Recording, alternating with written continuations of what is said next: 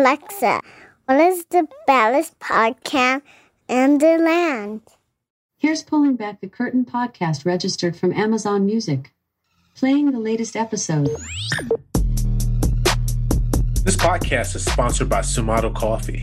Sumato Coffee believes that coffee should be unique and high quality from bean to cup. Beyond that, it starts to become stale. At Sumato Coffee, they're incredibly concerned and transparent about when your coffee is roasted. That's why they put the roast date right on the bag.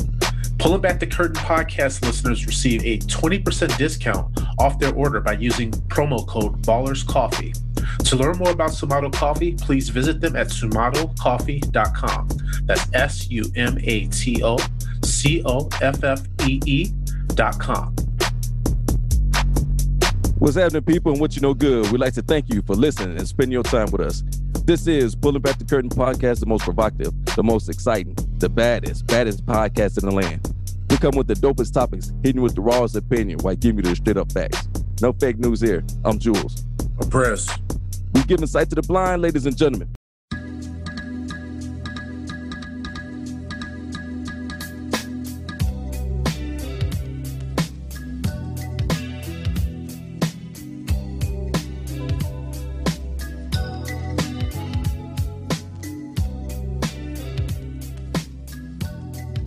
People, what's happening? What up with it? What you know good and what it do? We'd like to thank you for tuning in and spending your time with us. You're listening to Pulling Back the Curtain podcast, the most provocative, the most entertaining, the baddest podcast in the land. We're hitting you with the dopest topics, the rawest opinion, while giving you the straight up facts. That's right, no fake news here. I'm Jules St. James. I'm Dad Press. I'm Novak. We're giving sight to the blind. On today's pod, we'll be pulling back the curtain on America's pastime and discuss our favorite baseball players as kids. Fellas, what's poppin'?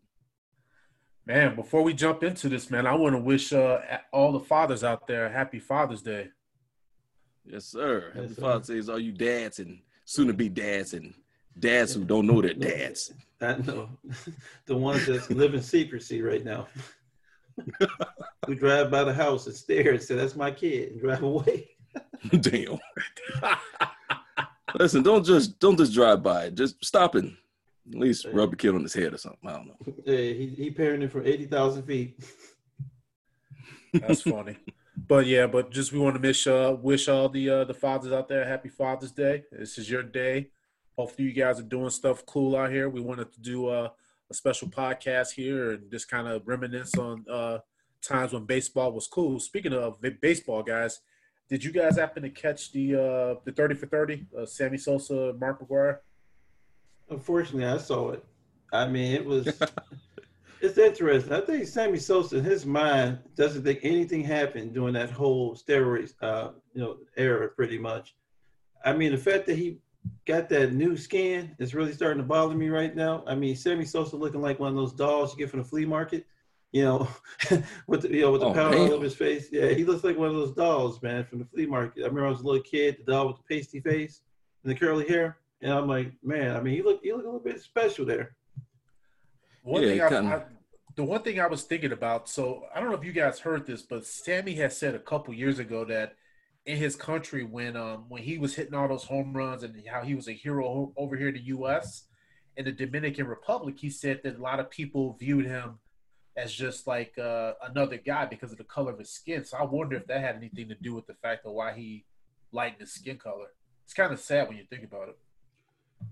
Well, that's messed up. That's messed up. I don't think he sees it that way. I mean, maybe he got vertigo. Maybe he got the Uncle Ruckus going on. I don't know. I'm gonna give him a credit point for it right now. He do look a little strange. Yeah, he looks bad. And you know what? The one thing about that 30 for 30 I didn't like, it seemed like it was a Mark McGwire puff piece. It was almost like trying to get everybody to forget about he was using steroids, you know? I mean, how do you forget about that? He's still big. I mean, between him and Jose Canseco, I never seen nothing like it. I mean, Sammy got big, but the thing you can't take away from those guys is they actually had to hit the ball. I mean, it takes a lot of talent to be able to hit a baseball coming at you at 90 miles per hour or greater. Mm-hmm. And these guys all, besides, those two never really won Golden Gloves, like a Barry Bonds or somebody. But baseball's a skilled sport. You can take all the drugs you want. You still got to play the sport.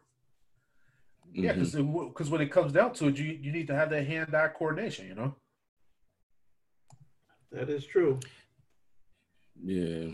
I don't know, man. Oh, well. I Also, think also too, real quick, baseball, they profited off of those guys, whether they were juiced or not. I mean, when those guys were hitting balls out of the park, baseball was making a shit ton of money back in the day off that. I don't know. Video games are selling better. I mean, the show right now is an awesome baseball game, but it's just missing something. It's missing stars. Because I think Bryce Harper's overrated. I think Sure is. I think there's a lot of players out there. Like, if you even think about Derek Jeter, how good was Derek Jeter? Or Alex Rodriguez was better, but Jeter wasn't that great. I like Jeter as a person. Baseball wise, Maglio Ordonez had almost a better career than Jeter. If you think about it, he had 7 great years in the White Sox uniform, and then he got traded away. He still was killing at shortstop. Man, you speaking of my heart, man. Maglio, that was my boy. Yeah. Oh, Maglio. That was that dude. Mm-hmm. But you know what, though? So you bring up a really good point, when it comes to, baseball, because, Jeter, if he would have been on any other team besides the Yankees, man, where would he be right now? He'd be Sean Dunston. If he's on the other team, but he'd be Sean Dunston, or even think about Ray Durham. Remember him? Oh, yeah. Yeah, damn. Yeah, I don't like Jeter like that. I mean, yeah, he was overrated. He's overrated. He gave us great shoes with Mike, but that's about it. I think he's a good person. I mean, you also got to think of the fact that he played during steroid era, so he was clean, and that's what a clean baseball player played like. So you can see the difference between Jeter and Alex Rodriguez and all the other stars during that time period, because Jeter was definitely not on any juice. If he was, he might have had a better career. And let's not forget Jeter was also nice with giving those gift baskets the next day after a young lady hung out with him the night before. Oh yeah, it happens. Yeah, you got to pay for the 3 pumps. That's what you got to pay for right now. What do you guys think about Major League Baseball's proposal to restart the season, or what do you guys think about them trying to restart the season in general?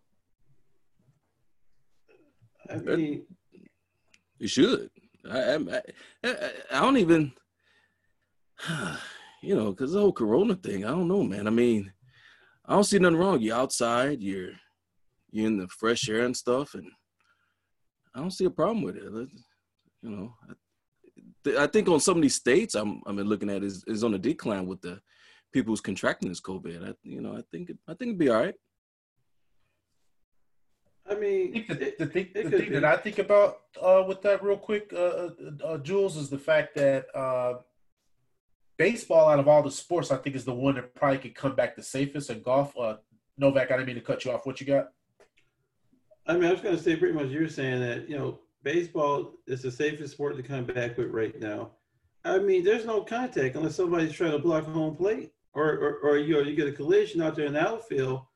And even then, I mean, it's not as controversial as the NBA making them what those rings we'll talk about in a later podcast. The rings that track Corona pretty much and make sure, well, they're tracking devices, but we'll talk about that later.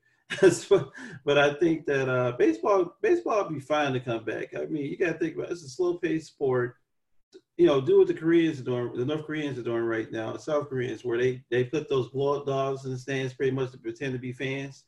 I mean, it can work. I mean, that's what they're doing. That's what they're doing in other countries. They're putting blow-up dolls in the stands and cutouts, represent fans. They're playing like cheers in the background through the PA systems. Baseball can do that right now.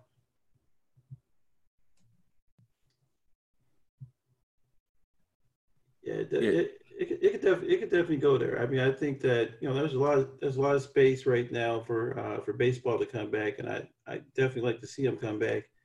Yeah, but money's gonna be an issue. Man, we can throw some damn fans in there. Man, I don't think anybody worried about this COVID. You might as well enjoy this summer. You might as well, because it's damn near July now. You look around, a couple more months. Hey, we back in fall. We just got the first day of summer last week. Right. man, this time is moving.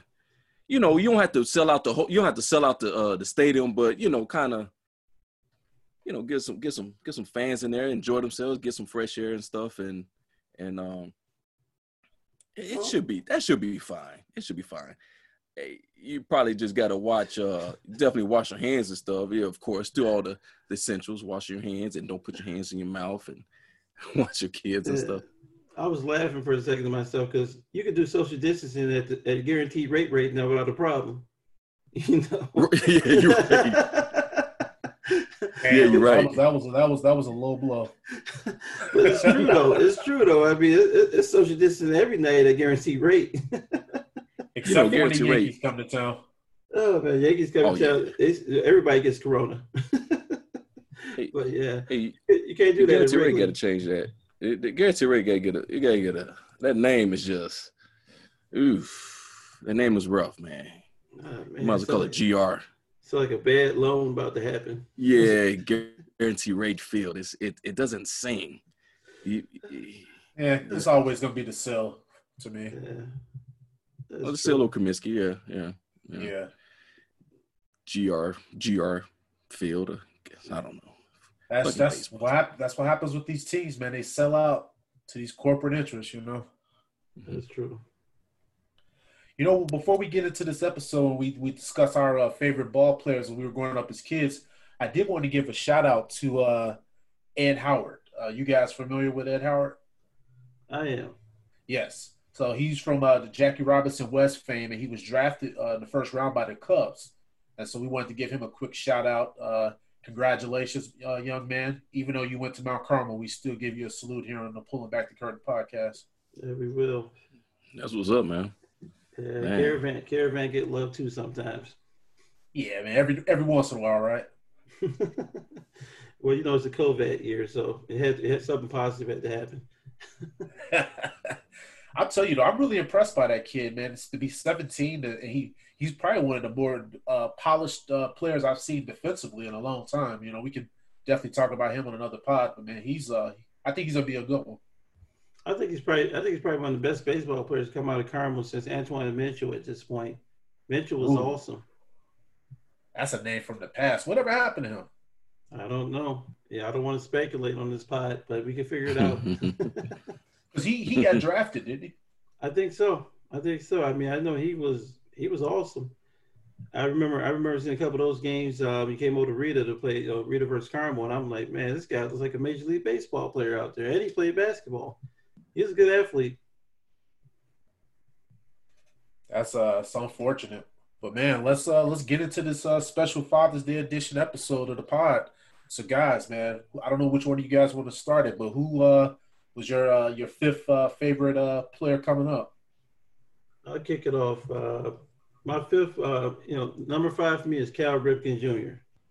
And the reason I choose him growing up because, to see a guy that basically came to the park every day. They call him the Iron Man because, he played the most consecutive games in baseball history. He was always at the park.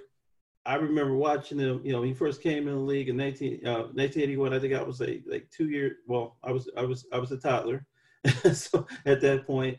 And I remember getting a Cal Ripken baseball card, and I thought it was garbage. And I tore it in half because I was upset that, it was Andre Dawson or one of the other players at that time. It was a Tony Gwynn card. And I remember my cousin saying, that dude good. I'm like, okay, whatever. So I remember how the Braves used to always come on TBS. And I got a chance to catch a Cal Ripken game. I guess there was some type of, it was one of those preseason games. So pretty much one of those, games, before the season starts. And I saw Cal Ripken, man, hit a homer. Then he came back up to the plate the next inning, got a base hit. Then he stole a base. Then defensively, he was awesome at shortstop. He was a great shortstop. This guy is 6'4". To see this guy move around like that, I mean, he wasn't Ozzie Smith, who was, to me, probably one of the best shortstops of all time, but he was solid. I mean, the guy went to the All-Star game 19 times.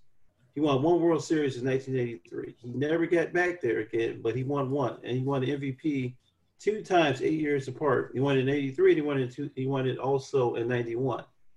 And then, the Golden Glove situation was pretty, he won that twice.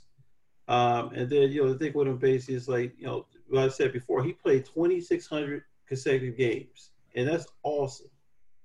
A lot of players just don't do that these days. And Novak, too, real quick, that was when he was playing all those day games. I know, all those day games and the fact that he always was hurt, but he still kept playing. Oh, wow.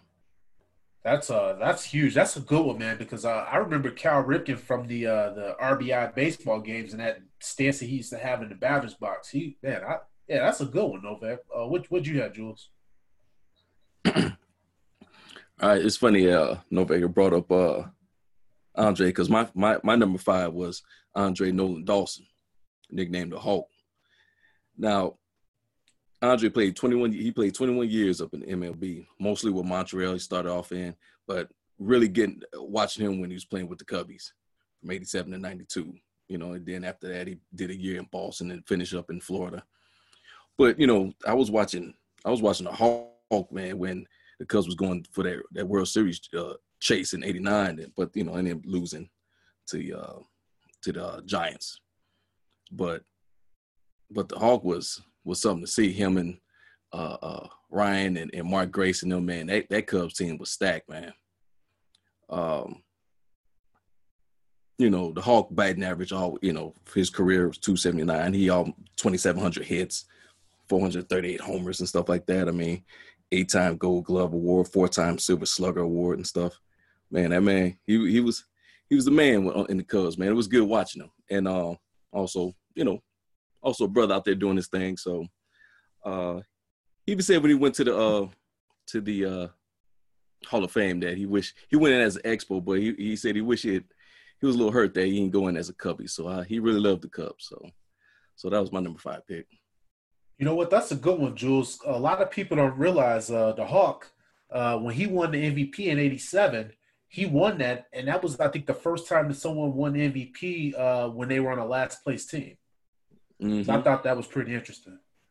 Well, very interesting. I remember seeing a couple of those games in '87. I mean, he was nice. I'd never seen a guy with bad knees and a curl play that good. I mean, he looked like he was always hot, man. He had that chain around. He had that little choker gold chain around his neck. I mean, he was bad knees and a curl. It was cool. I mean, I remember hearing an interview a few times, and the way he just approached the game. Yeah, I went out there. I played good, hit a couple homers, and you hear women screaming in the background. And Hulk look at him just like, yeah, later, I catch up with y'all in the tunnel.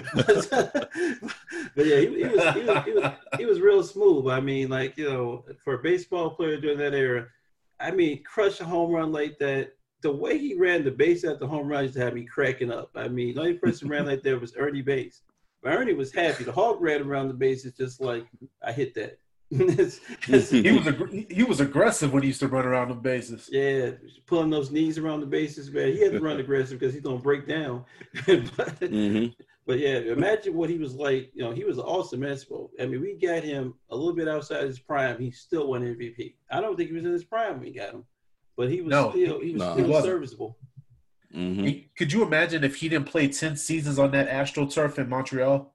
Oh man, he wouldn't be working at the funeral home right now. No, you silly, Novak. I swear to God. Oh Jesus! He better get in and out the booth and do interviews at this point. Man. Yeah, he's doing pretty good for himself. Don't do Hawk like that, man. He went for hitting homers to closing caskets, man. I'm like, this is crazy. Hey, you know what though? It's a good profession to go into because people are always checking out now. That's true. That's true. Oh man, that's true, funny. Man. And he's so smooth in those new funeral home commercials. He got the same bravado, the same style he had when he was hitting home runs. He's like, yeah, let me take care of your loved one. Oh man, that's funny. He said, "Let me take care of your loved one." let me get that right for you. Put him away right. Oh man. So my number 5, Novak, you funny. My number 5 is Darryl Strawberry. Oh, yes, sir. Oh, Man, that dude, he was a beast. He was a beast. That dude, what y'all got in common, man? remember that stance he used to have in the batter's box and that swing. I mean, he had a sweet swing, bro. Mm-hmm. And the guy he hit for power. I mean, he was a 6'6" guy, but man, if you made the mistake of throwing him a fastball, he was launching that shit, man. He launched a lot. Yeah. And Novak, you're definitely right about that, and I'm gonna definitely touch on that because Darryl Strawberry, he would have probably been an even greater player in his career. Maybe would have even been a Hall of Famer if he didn't enjoy himself a little bit too much off the field. I mean, he had a lot of issues with alcohol and drug abuse. I mean, somebody didn't talk to him about taking a bite out of the Big Apple. I mean, that guy, he tried to inhale the whole damn apple because he was. Man, they said I heard legendary stories about that New York Mets team, and they just basically said those guys, they just partied before games, during games, after games, like they just didn't care. But it's kind of crazy because when you look at that, this guy had 335 homers in his career. He played in the league for 17 years. But could you imagine the type of player he would have been if he didn't get hooked on the drugs and alcohol? I mean, his former manager even said that Darryl could have been the most exciting player in the history of the game if he felt like being that. And when I think of a guy like Darryl Strawberry, I mean, he just had God-given ability. Really cool last name, and just he had a little swag to him. I just enjoy watching him as a player. He was an 8-time All-Star, and like I said, it's just a shame that the drugs and everything kind of sent his career down a different path. It looks like Boosie's grandfather. I mean, it's like, he has a bad haircuts too. I remember he had that little fade box. I remember the gold chain. I remember him and Doc Gooden pretty much looking like they're about to go tear up the club, man. They were them two dudes, man. You read about that partying up there. Those are two of the greatest athletes ever to play baseball. They could not stay off of drugs. I had never seen nothing like it. I remember getting their baseball cards when I was little. I mean, I thought Doc Gooden was awesome. I remember that episode he did on, Different Strokes? He showed up and he signed Arnold's baseball. I was like, man, this dude's swag. I mean, him and Strawberry, man. I mean, they just pulled up in like Corvettes to every game. Did a little party after the game and came in and played in the state. Just think about it. These guys were intoxicated probably half their careers. And they still have phenomenal numbers, and especially Strawberry. Yep. And he also has some talented kids. I mean, his son was an awesome athlete. He moved to Maryland. In Maryland, he was an awesome athlete. I mean, that genetics. These guys all like 6'5", 6'6", and these are big guys, man. I mean, Strawberry was a big dude. I mean, I remember somebody hit him during the game, and he walked up to the mound. He's bigger than the pitcher, and he looked at him. I was like, oh man, he's about to kill him. I mean, to me, that's Big Boosie right over there, basically, pretty much. Big Boosie badass over there, man. I mean, Strawberry was awesome. Yeah, man. Yeah.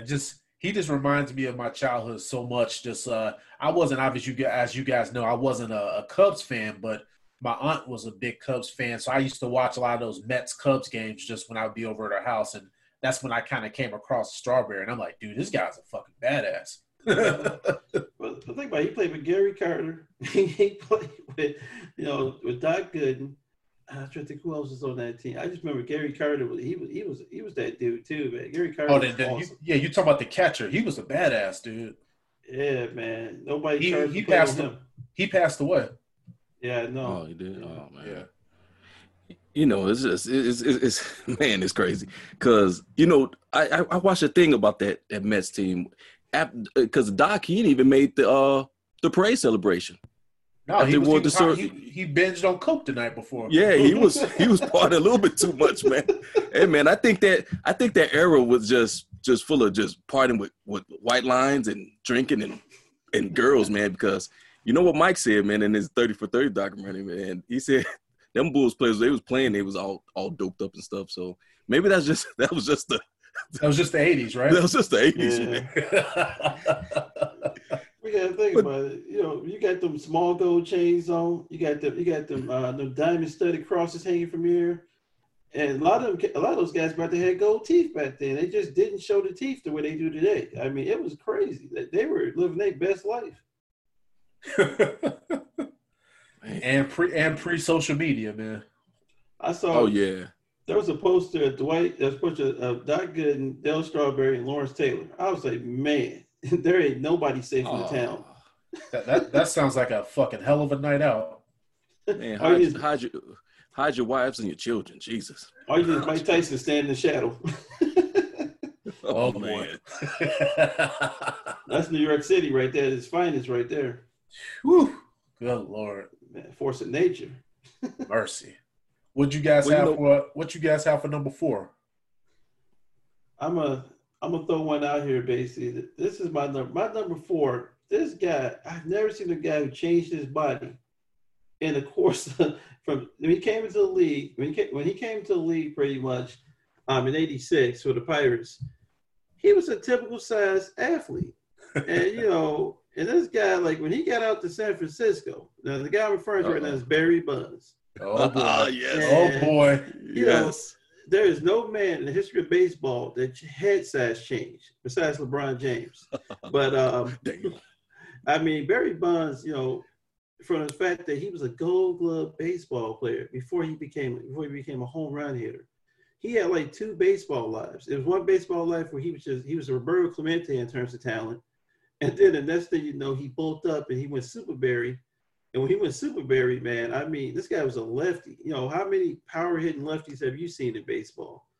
I mean, crushing them things. Crushing them. I mean, like he got a late start with hitting homers. Just think about this. From 86 to 92, he was average. He was a decent power hitter, but he was nothing exceptional. I mean, he was putting on like no Mike Smith like numbers, nothing like that, no Canseco numbers, but he got out to the Bay Area and he found life. He found that fountain of youth out there. I mean, this guy's a 14-time All-Star. He won a national MVP 7 times. You think about this. He won this before steroids. He had 8 Gold Gloves. He won the Hank Aaron Award a few times, well, 3 times actually. And then one year in 2004, he actually was the batting champion. I mean, that point that year, except the fact that he might have been on drugs, we can't prove it. He might be on drugs that year. He still was the batting champion that year. I mean, and then you think about it, in 93 and 2001, he led the league in home runs. That was the year where, those are years with Canseco and the rest of those guys, and, Mark McGwire were tearing up baseballs. I mean, Barry Bonds to me reminds me of, it's just, man, he was Black Superman before he basically had discredited for steroids and everything like that. I never saw nothing like it. I mean, Sammy Sosa hit home runs, but Barry Bonds, he put him in the river. Every time he hit a home run out of Candlestick Park, it went into the water. I saw somebody on a boat, basically out there trying to paddle out there to get the ball.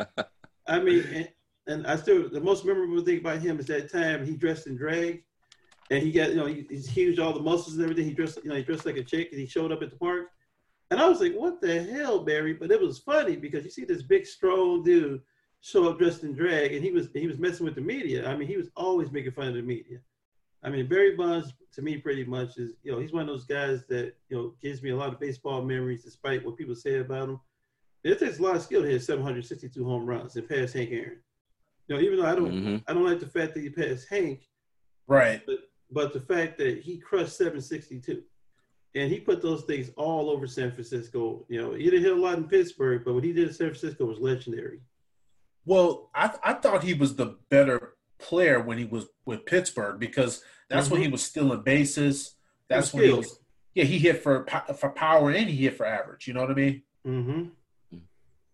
But the San Francisco Barry, that was the Barry that whatever. We don't know what he did, but if I could put money on it, I think he probably was on roids. But that guy, like you said, he was launching balls out into the water every time he hit a home run. That thing was just flying out of that park. I used to use my MVP baseball from EA Sports. Man, you get up the bat, if you tap the button, it's gone. You're like, this is unnatural. It's gone. Yep.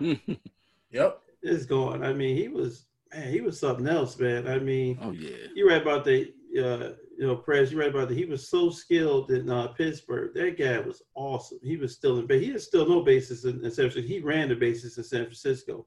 he crushed it, looked at you, and walked the bases. I mean, that guy, he was huge. Mm-hmm. He went from an extra medium to like a triple X out there. He was a beast. You know what? Also, too, that 30 for 30, they kind of took a shot at Barry too, because that whole episode when they talked about steroids, they kind of will point to Barry, and I'm like, well, what about McGwire? You know, that was kind of weird. Mm-hmm. I didn't like that.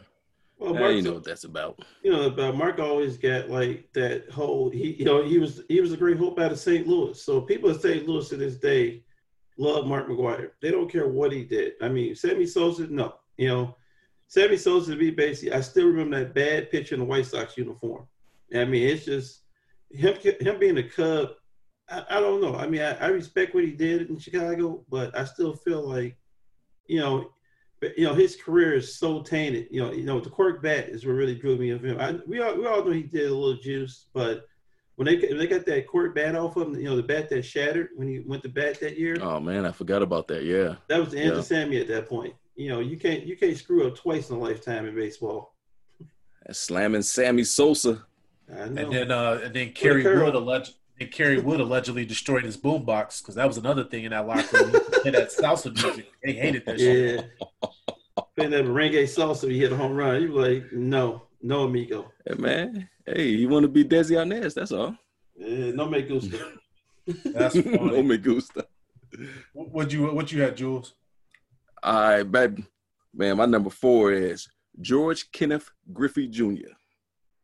Okay. Y'all like them? Mm-hmm. So, Junior played 22 years in the MLB. His career with Seattle and Cincinnati Reds was pretty, both pretty good. One of the most prolific home run hitters. We talking about Barry and the Hawk and stuff like that. Junior had a sweet old swing, boy, smooth, and hitting home runs and stuff. Almost hitting for 2,800 hits, 630 home runs. Another, home run hitter. He was in that race too one year. Over 1,800 ribbies, 13-time All-Star, in 97 AL MVP, 10-time Globe Glove. Man, this dude was the truth here. 7-time, Silver Slugger. He was the man. He also do a lot of philanthropy work and stuff with the Boys and Girls Club and children and stuff like that. Also hospitals across the USA. And I didn't know he know how to fly planes. So who figure? Go hitting home runs and playing baseball, go flying planes. That's a nice little switch there. So yeah, that's my number 4 pick. Yeah, that's a good one, man. I love some Ken Griffey Jr. for sure. Yeah, that's a real good one. I mean, he had a sweet swing. He had a great baseball game. On baseball IQ. Yeah. Yeah, I mean the shoes are cool. I mean, I love that turquoise, man. Pretty much on the Griffey shoes. I had a Ken Griffey Jr. jersey. It was nice. I had the turquoise. The white one is the one I wanted, but they never had it. So I'm gonna find it one day. So did anyone of you guys ever had bought a pair of his shoes? I did. Oh, you got. Oh, okay. I played the video game, but no, we didn't have that money for them shoes, man. Them things are $100. Mm-hmm. Mm-mm. Yeah, man. I think I was still probably wearing Pro Wings during that time. Shit. Yeah, you and me both, brother. You and me both. Sorry for calling you out, Mom, but just saying. Shit, hey, I don't know how people do. I don't know how people do it paying all that money for them shoes now. I'm trying to look for a deal with these shoes. I'm going to Famous Footwear or something. People still shop there, man. I'm not buying them New Balances. I get that coupon coming that mail. Oh, here I come, baby. Get some socks too. You hilarious. Give me them socks. Wow. Oh, that's funny. Oh man, be careful with them shoes though, man. If you slide the wrong way, you're gonna tear that ACL, man. I had a guy try to hoop in a pair of shoes from Famous Footwear. He almost died. Don't do that. Okay. Yeah, the recovery's a long time, you. Long time. Oh yeah, especially when you get older now. Oh, especially when you get older. You ain't lying about that. Spend the money. Do it right. Yep. So Yes, my number four, I had Roberto Alomar. Huh? Okay. Man, that dude right there. The reason why I liked him so much is because he was like a versatile player. He not only could he hit for power, average, but he was a hell of a defender. He was a 12-time All-Star, won 10 Gold Gloves, and that's the most by any second baseman in history. By the way, the thing that I like about him the most, I remember when we were younger. I don't know if you guys remember this. He hit a home run in the ALCS in '92. Basically to win the game, and it was off of Dennis Eckersley. And I don't know if you guys remember, but at the time, Eck was probably one of the most unhittable pitchers in the league. He played for the Oakland A's. Yeah, for Oakland, yeah. Yeah, you remember that? Yeah. Tall guy. Tall. He had that crazy wind-up and delivery, you know? Yeah. He had that mullet and that thick mustache. That's all. Yeah, dude. Yeah. He had that porn stash for sure. But no, Alomar, man. Alomar, he took the guy deep. They won that they ended up winning the series, the World Series that year. And then also at Alomar, he finished his career with a 300 average. He had 210 RBIs. And, you know, some people argue this. I think, in my opinion, that he was probably the greatest second baseman of all time. A lot of other people say Joe Morgan. I think it's just a matter of your preference. But I don't know. I just like this game, man. He was a real smooth player. Also, too, you got to think about it. He had a really high baseball IQ. And made some really, really sick defensive plays. He even played for the Sox at the end of his career. He didn't hit worth a damn, but he still made some good plays in the field, though. That's true. I mean, we got him. He was done at that point. I mean, but he was awesome. I remember him basically. I also remember. Was he related to Sandy Alomar as well? Yep. Yeah, I mean. I remember Sandy Alomar, the catcher, was awesome too. I mean, but yeah, Alomar, he had a certain swag about him. He's part of the Gold Chain crew as well. I mean, that just the way they dressed, the way they interviewed, those all-star performances, he was pretty nice. Yeah, that's good. That's a good choice, man. Switch hitter. Yeah, that's a good choice. Appreciate that, guys. What you guys got next? What I got right now coming up, taking a look here. So I took y'all on the Barry Bonds mission. I'm about to go somewhere else right now. So one of the places I want to go with this next one is we already touched upon it, but my number 3 is Ken Griffey Jr.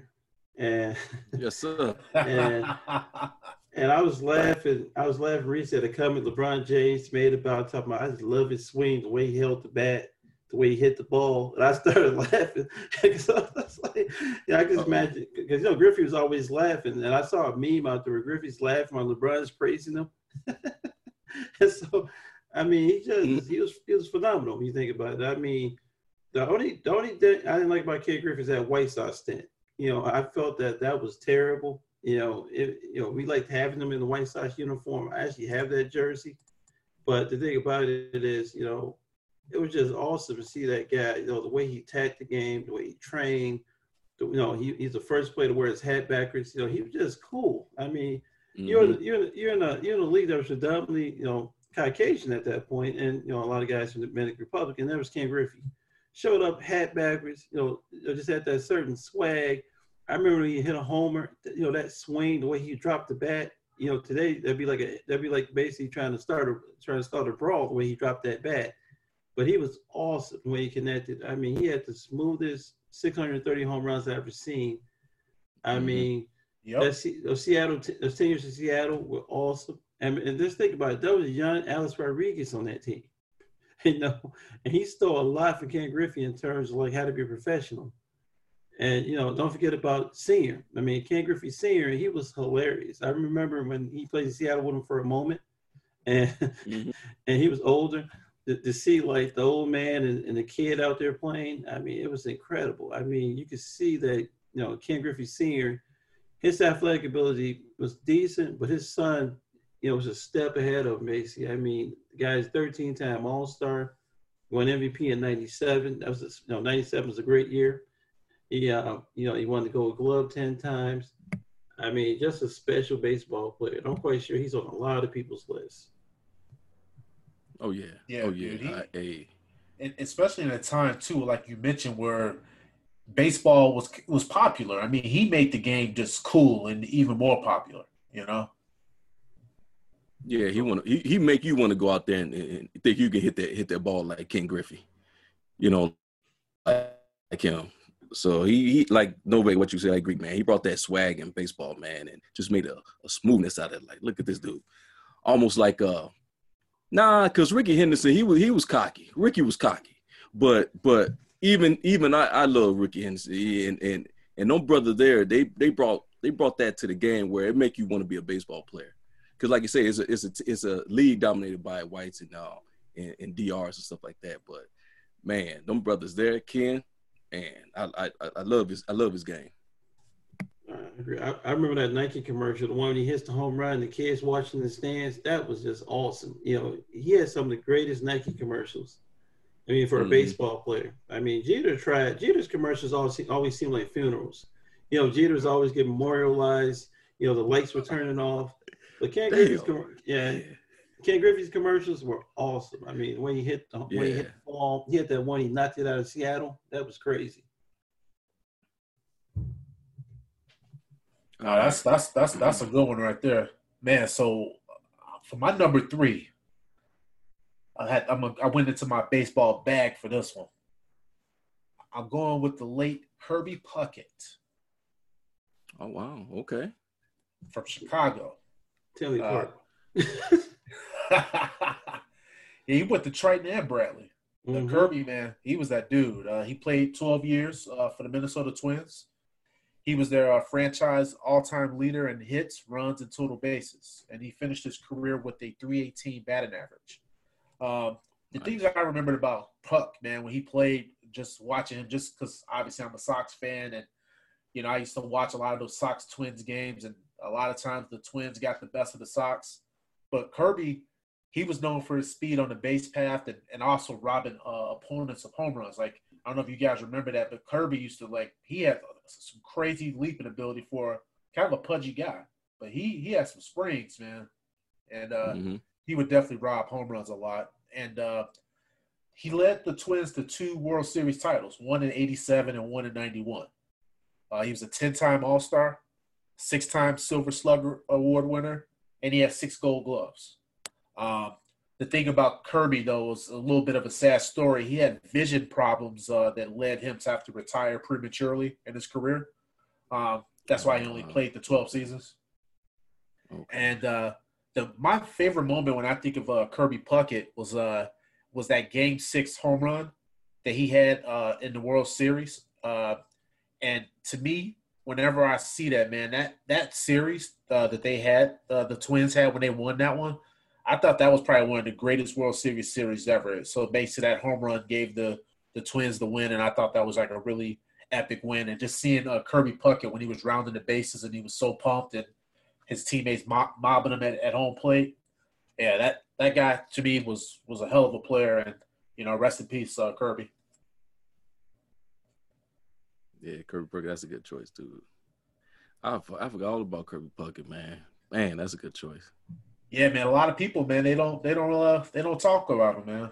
It's probably just because he kind of went under the radar and he played in a small market, you know, there in Minnesota. Well, he played in a small market. He also was very prominent, pretty much, and you know, he was really instrumental in a lot of African American players, you know, playing the game of baseball. He did a lot of stuff in the community. He had a lot of camps. I remember that. He had a lot of clinics. So Kirby gave a lot back to the community in that situation. And, you know, he was an awesome hitter. I mean, that guy, you couldn't keep him off base. I mean, at that point. And he stole bases. He was a pudgy guy that was athletic. You read about that. I know. Yeah. See this guy, you know, built like a little hedgehog, jump up and steal a baseball, you know, from going out to park. And you like, no, this is wrong. You know, I remember that one year he robbed Big Frank. That was crazy. I still don't know. I still don't know how he got up there to get that. I don't know, man. Angels or something picked him up, man, because there was no way that guy was supposed to leave the earth, man, at that point. I mean, he got up there, and I was like, this is unnatural. I was mad because, you you play any sport, you go like, man, if I could jump like Kirby Puckett, and this dude out of shape. I mean, well, we thought he was out of shape, but it might have been muscle in disguise or something. But he was a phenomenal athlete. He was fast too. You know, Kirby got away with it, man. Kirby was out. He was juicing too. Nobody checked Kirby because he made it natural looking. I'm just playing, y'all. Don't believe me. Yeah, nobody was listening to that last 5 seconds. Hey man, can they get? Hey man, be some cats. Hey, some cats just got them hops, man. With no calf muscle though. He had no calf muscle. I remember seeing that guy in a pair of shorts one year. His legs are just like little sausages, man. But he can get up. It was crazy. Hey, you just proving me right, Novak. Mm-hmm. You think it's hope for you? But if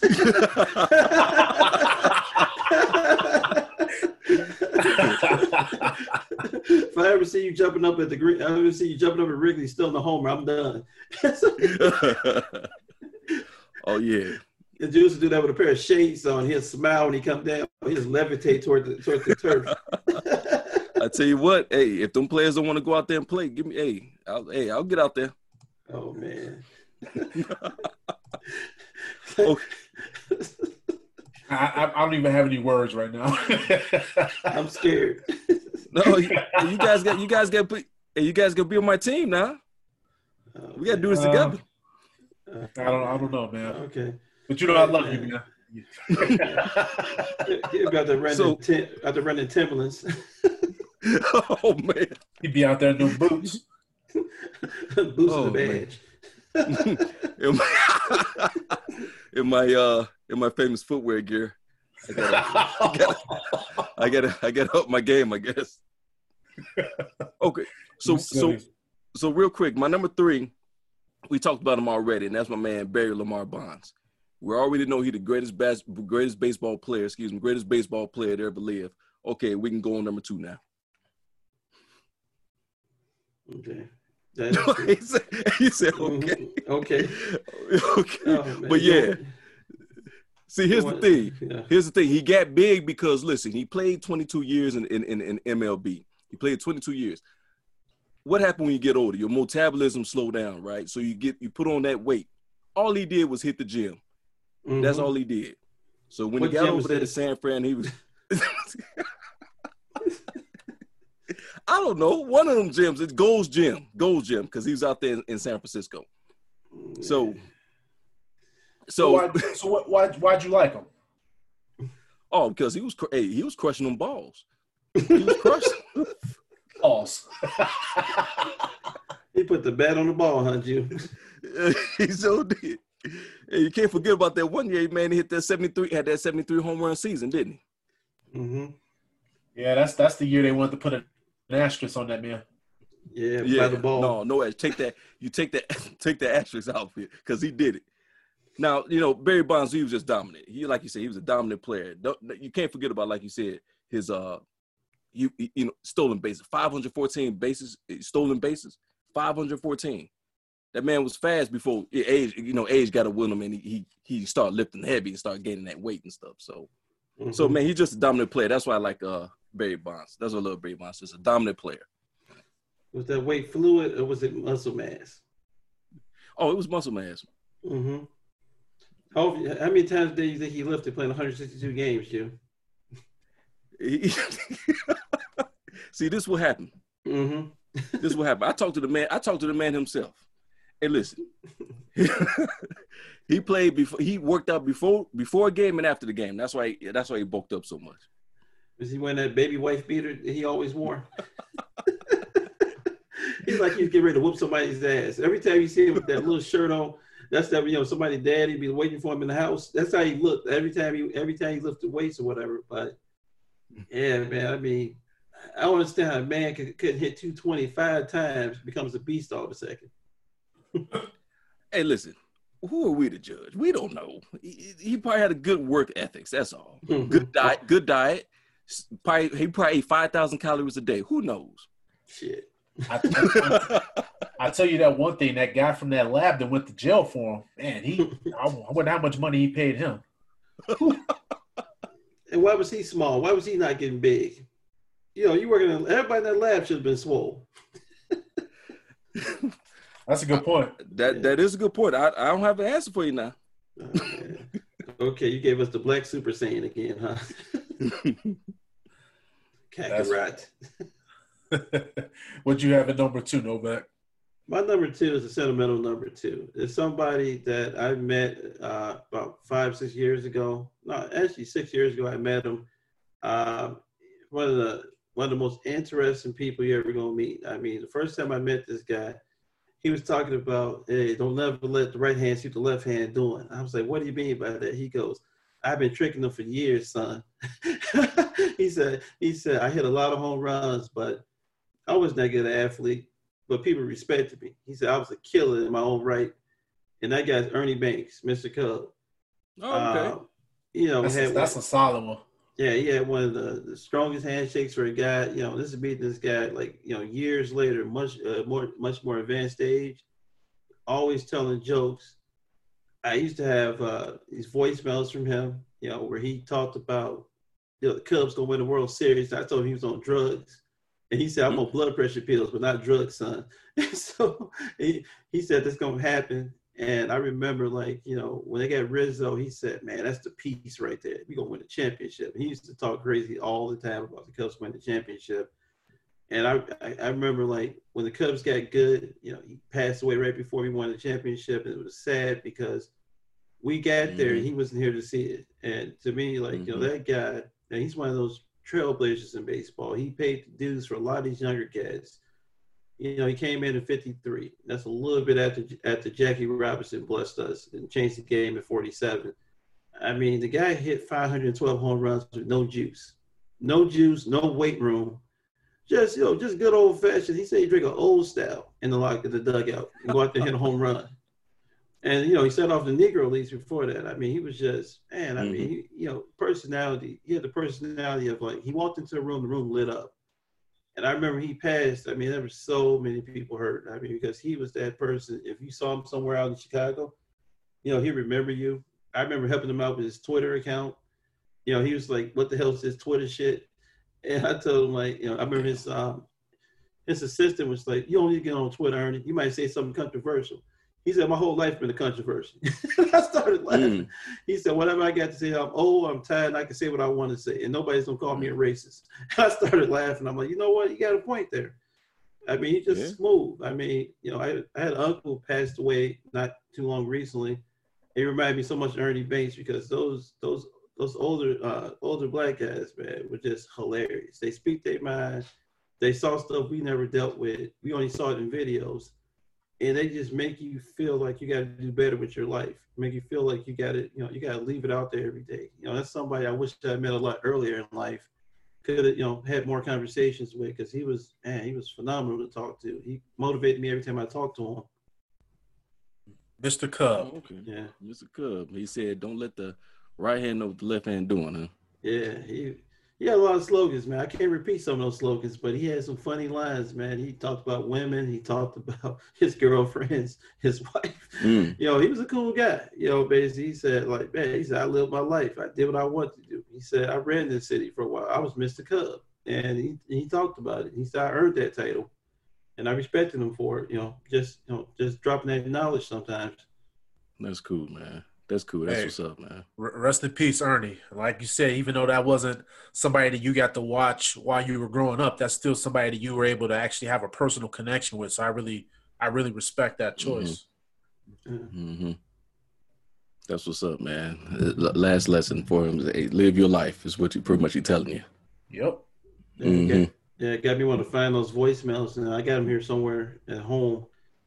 And man, he used to leave some funny voicemails, talking crazy, man. You get, 7 a.m. in the morning, we're gonna win it. We're gonna win it this year. We good. I'm like, talking about that boy Dusty, man, he talented. I'm like, okay, all right.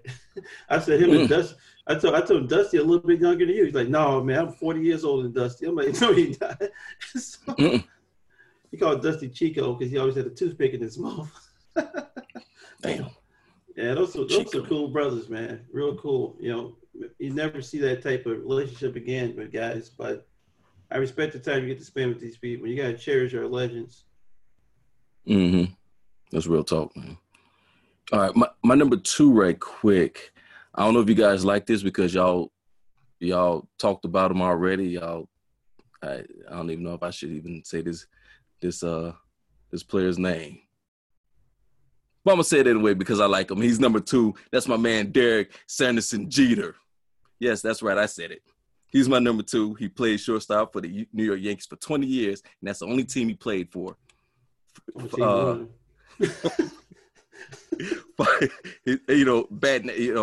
average of .310, five World Series, 5-time World Series champ, right? World Series MVP, a Rookie of the Year, 5-time Gold Glove, 5-time Silver Slugger, all that stuff. The man, he's the man for the New York Yankees. That's why he's number 2. So on my list. So let me ask you real quick, because we both mentioned that we thought he was a little overrated. What is your counter to us thinking that he was overrated? What made him like the guy for you? Man, he the way he played. That dude was you wasn't getting them balls past that shortstop over there. He was on top of the balls. Jesus. You wasn't good. His good defense and good offense. He was an all around player. Mm-hmm. That's why I like his game, and I like his game. He's a captain of the that team and stuff. 5-time World Series man. I mean, you can't knock the man of his accolades and stuff. Can't knock the man for it. He went out there and did his thing. I would say this: he was a consistent ball player and he was a leader. I think his leadership qualities, to me, surpassed what he did on the field. I think that's the thing that I'll think about when I think about Jeter. Okay. So, you had him at number 2, hey, it's your list, right? Like you've told us in the past. But, I don't know about Jeter, man. What you like about his numbers, at number 2? That's about it. I mean, he was okay. I mean, he had a cool Nike commercial. Like, once again, I said, his commercials was like funerals, and that was about it. He had a cool Nike, the one with Mike, Mike smiled. When Mike show up in your commercial, your career is ended. At that point. Oh, man. So know what though? But Mike gave him a credibility too. Oh, he built him. He built him basically. I mean, Mike liked him because they probably been smoking cigars and talking to the same women at that point. Just don't sleep with him after Derek. But that's about it. Damn. Hey man, we all have flaws now. Sure do. What kind of flaws you talking about, dude? What kind of bumps on the log, man? Oh man. Good Lord. Hey, now he been dilly.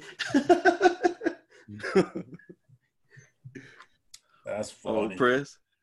So Press, my number 2, I got Frank the Big Hurt Thomas. Oh yeah. Who? Oh, Mr. Nugenics. Nugenics? Oh man. Oh yeah. He don't come back on that Frank stuff. Thomas. Man. You know what? I'll say this, man. Frank, that was my guy, and I still ride with him, even though he does those corny ass commercials. Those commercials are terrible. They're some of the worst commercials ever. But the thing about Frank, man, he played in the league for 20 years, Hall of Famer, and he was one of the most feared hitters in baseball in his time. The guy would hit for average, he hit power numbers, and he used to walk. I don't know if you guys remember that. He would average like 100 walks a season. Like Frank was like a very patient hitter. He used to work the count. And, man, he hit some of, like, the most awesome home runs that I've ever seen. I was even at the game in 2000. I think it was 2004 when he hit his 400th home run. So that was a memorable moment for me. Also, too, you guys joked earlier about, Sosa and Bonds and McGuire and some of these other players. And Frank, he played during that era. And he was one of the players that basically – people thought of as being a clean player. And he actually spoke out against those guys a lot. I don't know if you guys remember that. But he even pushed for drug testing in MLB back then. Obviously, the league looked the other way because they were profiting off of those guys hitting all those home runs back then.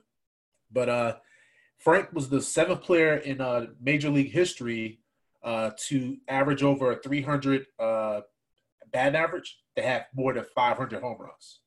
So, man, Frank, to me, he was that dude, man. 5-time All-Star. He actually won a batting title, too. I mean, you got to think about that. As a power hitter, he won a freaking batting title. He hit 347 in a season.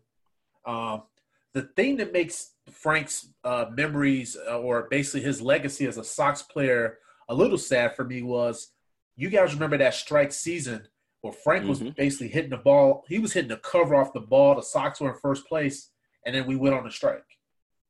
So, we'll never know, what Frank could have probably done that season, because he probably would have had another MVP season or something back then. So, I don't know, man. Watching Frank play as a kid always brought me joy. I think I even mentioned this on a previous episode that I had a job as an usher for the Bulls. They also would hire us to do Sox games. Mm-hmm. So I got a chance to watch a lot of Frank play in that 97 season. And it was just really awesome seeing him play in person. It was really strange. Was that Andy Frames you was working for? Yeah, exactly. Yeah. Yeah. And then they changed it to At Your Service, which, whatever. But the thing about it was, for me, watching Frank finish his career with the Oakland A's in that horrible jersey, that was kind of painful. Mm-hmm. And then also, too, Novak, you probably remember this. He had the Big Hurt brew house over in Berwyn. So I used to go over there. It kind of became trash after a while, but in the beginning, it was kind of cool to have a restaurant in the area. Yeah, he'd show up there. He'd drink with people. He was real cool. He would come up and chat with you. Thank you for, coming up. He'll talk baseball with you. Yeah, he was a real cool guy like that. He was real cool. I mean, then he discovered that eugenics is more important. He let the restaurant go. So, and why was it? And why was that? And why is that eugenics? Why is it important, Novak? He's trying to keep his libido going. I mean, he walked up to the table one time and we were in there eating, and he walked over, and I just heard that eugenics music in the background. I looked at him. He looked at me, and he knew what I was thinking. I'm going to ask him, "Can I get a free sample?" But yeah, food was good there. I mean, Frank Thomas is revolutionary because he was a huge first baseman. He changed the strike zone for guys that big. Oh yeah. I mean, it's hard. It's hard to pitch to a 6'5", like 260. It's hard to pitch to a guy that big. I mean, and he was a great athlete for a guy that big. I mean, Frank made that baseball glove look so small at first base. I remember going to those Sox games and watching them like stretch out to get a triple play or get a double up on somebody. You're like, my God, look at his wingspan. I mean, he was huge on first base. I mean, probably one of the biggest first basemen I ever seen. Look, you ain't trying to catch them balls after you hit them things, man. You ain't trying to catch them. You rocking them things. And boy, especially down that third base line, you ain't catching that. Yeah, he had a great opposite field power. Mm-hmm. And you know what, Novak, you were joking earlier about the way Andre Dawson used to run the bases. Big Hurt, the way he used to run around the bases. I was like, man, what's he running? He was running to go grab a burger or something. He used to be hitting the bases. He ran like he had to take a shit, man. He was running the base like, let me hurry up and get back to the dugout. Frank. Frank. Oh, yeah, man. I used to worry that he's going to take a shit on himself the way he's running the base. I remember that. Hey, that's why they call him the Big Hurt. You about to go hurt that toilet. Oh, man. And he was pigeon toed. That was crazy, man. All right. He pigeon toed? Yeah, Frank. That's what I'm talking about. He ran. Shout out to all you pigeon toed people out there. He ran with that L shape that had me cracking up. Oh, man. That's funny. What you guys got for the number one? My number one is somebody who single-handedly changed the game of baseball as we know it. This guy, Major League Baseball celebrates him in every stadium every year. Every year, somebody puts on his jersey. That 42 is everywhere. Mm-hmm. I mean, yes, you got great players like, guys play basketball. Elton Brand wears 42 and under this guy. A lot of people respect that number. My number one is Jackie Robinson. I don't think it's the stats with him. I don't think it's, this guy played in an era where being an African-American baseball player was hazardous for your life. You can die for playing baseball. They traveled through the South. They traveled through the North. He had to stay in rinky-dink hotels where his teammates stayed in really good hotels. He ate crappy food. They called him N-word every other day. I mean, I can't say enough about what he did for everybody in that situation. If there's no Jackie Robinson, there's no Barry Bonds or Juice. Mm-hmm. There's no big hurt. There's no eugenics. There's a lot of things we missed out in life. I mean, that guy, he only hit 137 home runs, but every time he hit a home run, it was like a shot against, I belong here. Every time he put the ball to the basket out there, every time he stole a base, every time somebody chanted a racial slur at him, he stepped up. He kept his cool. Baseball fit, they picked the best person to represent that transition into, transition to sports leagues. I mean, Jackie Robinson was a role model for everybody. We only got him for 53 years on this earth. And that 53 years, he changed and impacted the game like no other player ever played the game. I mean, you think about it, he spent his best years in the Negro League trying to get to Major League Baseball. I mean, he played for the Brooklyn Dodgers when he broke on the scene, and he was awesome. I mean, that guy was a 6-time All-Star. He won a World Series champion as an African-American baseball player. That first year he won Rookie of the Year because what he went through, I couldn't have done it. I ain't got the patience this man has. I don't have the skills I don't have the discipline to walk away or turn the other cheek. I'm more Malcolm than I am Martin at this point in life. so I mean, I respect him for what he did. I mean, this guy's a pioneer for everybody out there. So that's my number one because he changed the game. He enabled guys like Ken Griffey, Frank Thomas, Ricky Henderson. Mm-hmm. He even able for Dale Strawberry to get high. Think Jackie Robinson did all that. He is the grandfather of everything that's good in baseball and everything that's functional baseball. He gave us that path to either be successful or get banned from the league. Jackie Robinson did that for us. I love that pick just from the standpoint of, even though, again, that's not someone, that you probably obviously didn't see playing personally as a kid, but you're right, man. He's the pioneer. So, I mean, when you think about that 42, that number is iconic. And honestly, I think that they should retire that number league-wide, if I'm being actually honest. But I think that's something that they should look into. I think all sports, that number's like 23, 42. You think about even Bill Russell's another guy, I think, during that time period doesn't get enough respect because these guys were pioneers during the time period when people called you the N-word and smiled. And you had to smile, you had to look the other way and pretend like you didn't hear it. Today it'd be a different consequence if that happened. I'm just gonna jump right on that. And my number one right quick is my man Deion Sanders. Wait, what? I'll just play. I'm just playing. Hey, I was about to mute your damn mic, boy. No, I'm just playing. Is that for hair? Hey, hey, y'all get quiet. We got real quiet. The podcast is over at that point. I was going to say, let's go to the curtain call. This curtain call goes out to Jules. To the memory of Jules being on the Pulling Back the Curtain podcast. We picked that greasy man. So my number one, I'm piggyback off Beck. My number one is Jackie Roosevelt Robinson. You said everything that I want to say about Jackie, number 42. I beautifully said. I just echo off everything what you said. It wouldn't have been nobody else African-American baseball player to play the game if it wasn't for this man right here. The first black player in the MLB. What can you can't even fathom that because you're going to face things that nobody should face or go up against. Not only your teammates, other teams, the crowd. It seemed like you against the whole world. But he was mentally strong enough to block all that and played his heart out every game. And not only played it well, he played it where, other black players was coming in, Satchel Paige and them. So, man, what he did and how he kept his composure and the way he played, man. But hats off to this man right here. Like I agree with Press. Everybody need to have 42 hanging up in their ballparks. Yeah, man. I definitely agree with that. Jackie Robinson Day, man, should just be every day, when it's considered when you think about it for MLB.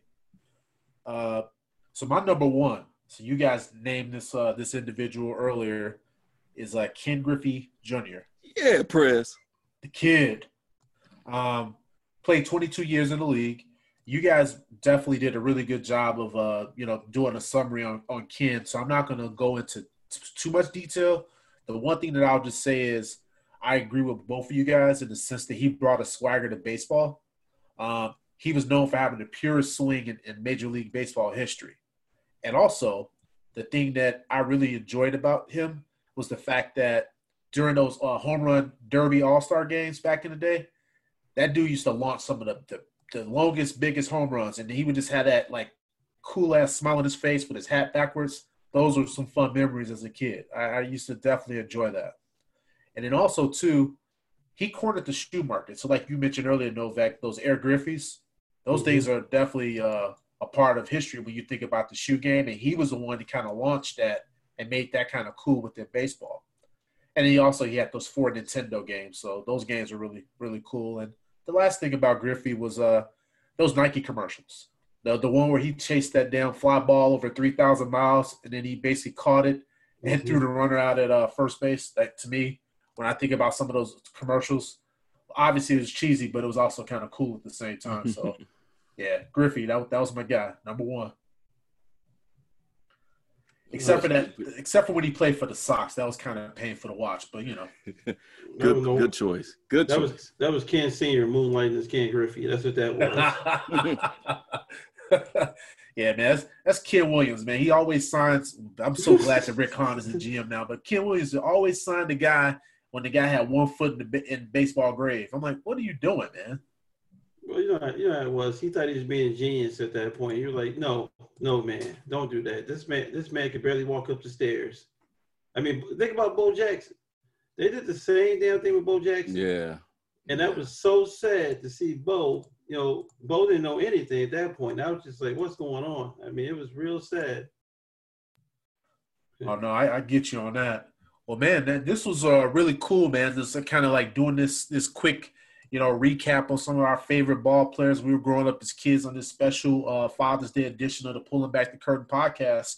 Before we get out of here, I did want to take some time here, and I wanted to also go over any underrated and also overrated players that you guys had that you want to talk about. Whoever wants to go ahead and kick it off. Well, my most overrated player is Nolan Ryan. And I'll tell you why. I mean, that's big facts right there. I hated those Bengay commercials. The guy was 900 years old. He was putting on Bengay. And the fact that, you think about he had the most strikeouts ever, but he also had the most walks in baseball history. And he had the most wild pitches in baseball history. Since 1900, he threw 277 wild pitches. And he also gave up the most stolen bases. I mean, he was terrible. I mean, in terms of that, you could steal the whole park on Nolan Ryan while he's up there trying to throw a no-hitter. He threw one no-hitter, and the guy scored by stealing home on him. I mean, he played 27 years in the major leagues, and that kind of it got to the point where I just wanted him to leave. I remember getting the baseball cards in the early 80s. And I swear that he started to look more and more like Bush by the time he left the game, even though they were the best of friends. I mean, he had a lower winning percentage than his teams. He was a terrible fielding pitcher, and he never won a Cy Young award. But they consider him to be a great baseball. But he never won a Cy Young. He never won enough games during the season to be considered a Cy Young or to be the best player in baseball. I mean, he threw one no-hitter every blue moon. And that's what he was good for. Other than that, he's my most overrated player. Also, too, the only thing that I think about when I think about him is those couple times when he have a no-hitter, and in that damn when he had Robin Ventura in the damn headlock when he was hitting with his knuckles. Oh man, dude, man, he had Robin business. Right? How you put a grown man in a headlock? I mean, Robin was young at that point. This dude was 2 times older than Robin and whooped him. That was sad. He put him in a headlock and was uppercutting him. What? It was like something off the Three Stooges. Mm-hmm. That's what that shit looked like for sure. Robin never lived it down. No. What you got, Jules? Okay, my overrated player is Robin Ventura. No, I'm just playing. It's Alfonso Soriano. Real quick. Okay. Alfonso Soriano is it. Mhm. Only reason why the Cubs picked him up, 136 million, 8 years, and he was pretty much injury prone pretty much his whole season with the Cubs. That's all I got. That was one of the worst contracts, and I obviously I'm not a Cubs fan, but when they threw all that money at him, I was like, good Lord. I mean, they threw the bag at Soriano With a no trade clause. So, Mhm. I mean, from New York, I mean, okay, let me elaborate a little bit. Batting average 270, hits, over 2,000 hits, 400 something home runs, RBIs over 1,100. Good, decent player, but when he got with the Cubs and stuff like that, he was good. I mean, that 1 year, they did make it to, I want to say I'm trying to think in 07. 07, they made it to the National League Division Series. They won the National League Division Series, but that was about it after that. Mhm. So that's my only reason, man. Yeah, that's a good one. That's a good one. Mine, and Novak, you touched on this a little while ago. My overrated player was actually Bo Jackson. I thought, Damn, wait a minute. Bo? yes, sir. All right. Uh, Okay. So the one thing I will say, we all know that Bo was probably the greatest athlete of all time. He's a freak athlete. But Mm-hmm. if you look at production versus like all the myths and everything that surrounded him, the production wasn't always there. And so when I think about him as a baseball player, I think about what if. Because, I mean, he played 8 seasons in the league. He was an all-star in KC. And then he later played for the Sox, which you brought up, Novak. And that's when he was basically a shell of himself because he basically had dislocated his hip from playing football and he was playing with an artificial hip. So, I mean, they pretty much had him out there on the field with duct tape. Like, it was, I give him credit for being able to actually play through that type of situation, that he actually had a productive season. But I think for all the hype that's associated with Bo Jackson, I just think that, he was overrated. Like I said, he was obviously a world-class athlete without a doubt. But he was far from a great baseball player. I mean, the thing that I remember with him when he was with KC was when he used to break those bats over his leg when he would like strike out. And I would think to myself, that is crazy to be that damn strong that you just snap a bat like that and it was just like no effort. Like that was really crazy to see. But yeah, that was my overrated. Yeah, I can see that. You're right. He broke a lot of bats because he struck out a lot. I mean, but think about it is with Bo, probably the greatest athlete I ever seen. The guy had a 4.12 40, and this is a running back. Now you think about running the 40, like this is a big running back. I mean, we probably had to do a podcast on the careers he ended in the NFL. He took out who NFL. You remember Boz? Oh yeah, Brian Bosworth. Yeah, he took out Boz, man. He took out Bosworth. That's probably his greatest moment. He was the original Takashi. Ran that man over, and then looked at him and said, "He told I'm Bo." I'm like, "Wow." Original Takashi. Yeah, I can see him. Takashi Bosworth. Fucking fraud. Oh, yeah. Man. But you know what? You're right though, man. Football wise, I mean, he did a lot of great things on the football field, and it's sad that a lot of Bo Jackson production was cut short through the injury, because he was a hell of an athlete. I mean, today he would have been fine. Today's medical advancements, that hip thing would have been no problem. I mean, they probably would have fixed his hip. You probably would have got a replacement. Back then, there was no way they could fix it. Well, do you guys know what happened was they misdiagnosed the injury. So he basically dislocated the hip in that game, and he played the next game. And that's what caused the severity of the injury. Yeah, it separated. Yep. It separated. They couldn't put it back together. I mean, but, yeah, medical science today, they would have fixed it. He wouldn't have got a replacement till like now, like in his 50s. It's sad. It's very sad. One of my favorite athletes. Yeah, man, for sure. Cool shoes too. Mm-hmm. Both knows. Both knows. What'd you guys have for your most underrated? I got Maglio Ordonez. Yes, sir. And the reason I say that is because I remember just the Chance Maglio, and when you go to that was the sale at that point in time. Was it the sale then? That place had so many different names. It's just scary. But I really felt bad for him that they traded him right before the championship season, and we'll let him go in that situation because he was awesome. I mean, this guy. I mean, from 97-04, he hit 307.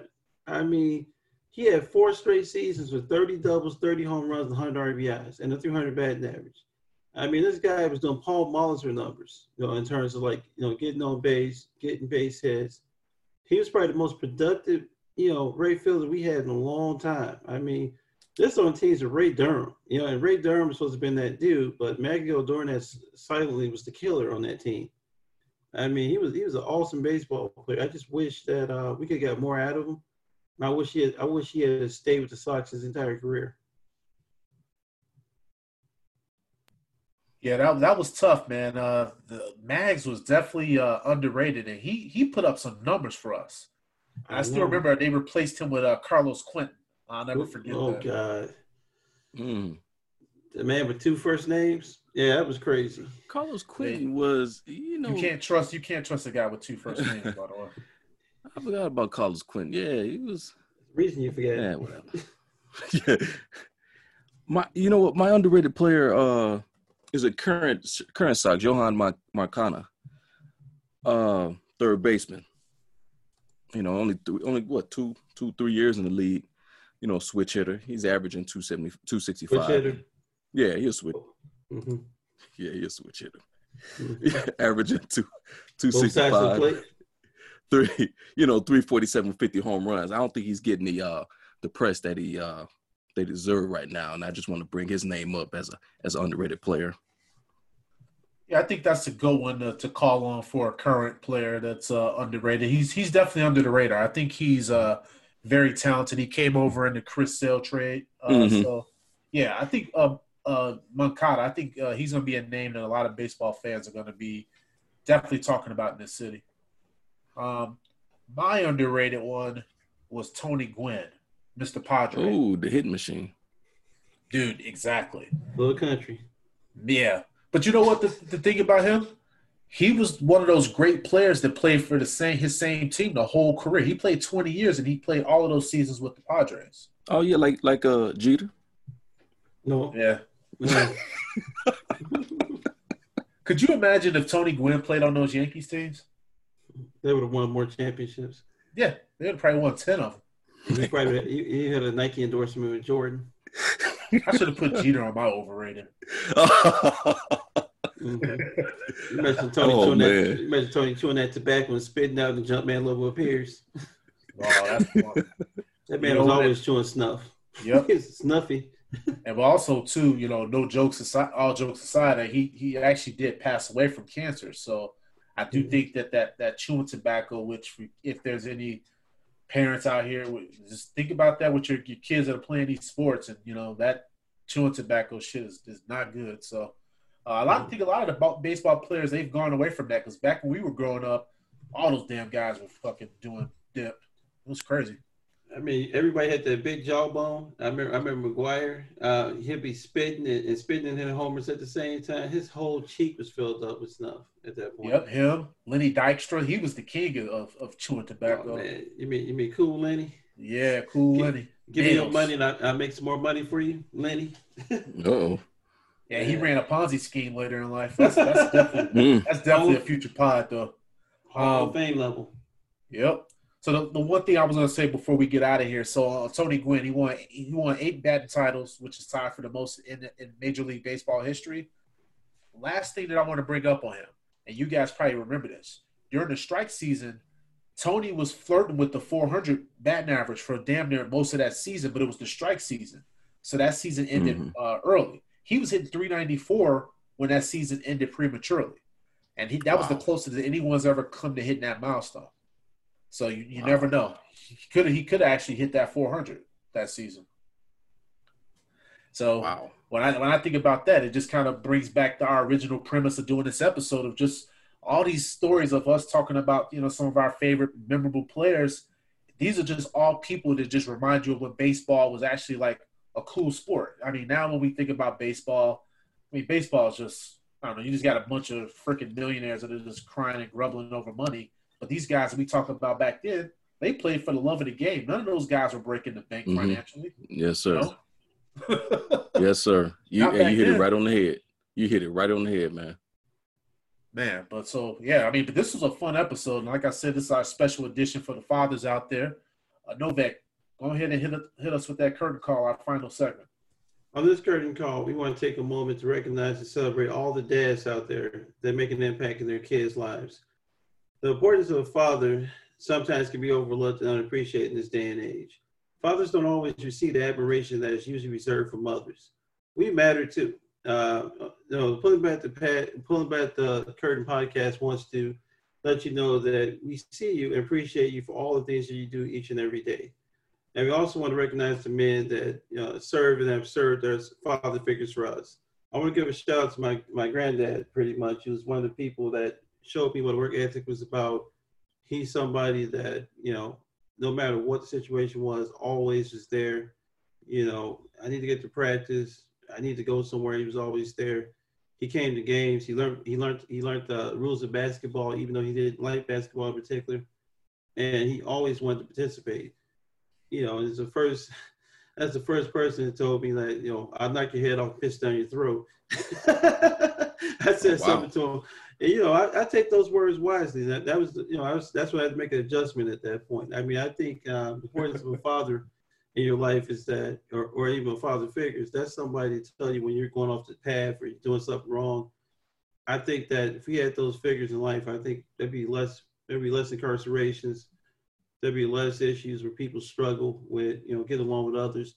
And I think the biggest thing in this country is that, father figures help us get along with other men. That's something that a lot of people raised by the other sex, no disrespect to the moms out there, but, you need to have that balance. You need both parents in order to get that well-rounded, view on life. And I think, the fathers are very important. I think that if you're a dad out there, make sure you make time for your kids, because before you know it, one day you might need them to change your diaper, and some of you dads out there getting your diapers changed. But I say, just cherish those moments with your kids. Cherish those moments with the people who looked out for you and helped mold you into the man you are today. And just remember that Father's Day is a very important day of the year. Hey, well said there, brother. That's a great curtain call. Jules, hit us with that final thought, brother. All right, so why do we celebrate Father's Day? Everybody knows Father's Day is the third Sunday of June. Sigmund Freud said he could not think of any need in a childhood as strong as a child needs for his father or father figure. There are so many ways we can define a father. The true purpose of a father is to reveal the nature of God. Fathers are leaders. Both are feared and loved. There are men who become heroes. Fathers put food on the table. Father fixes what's broken.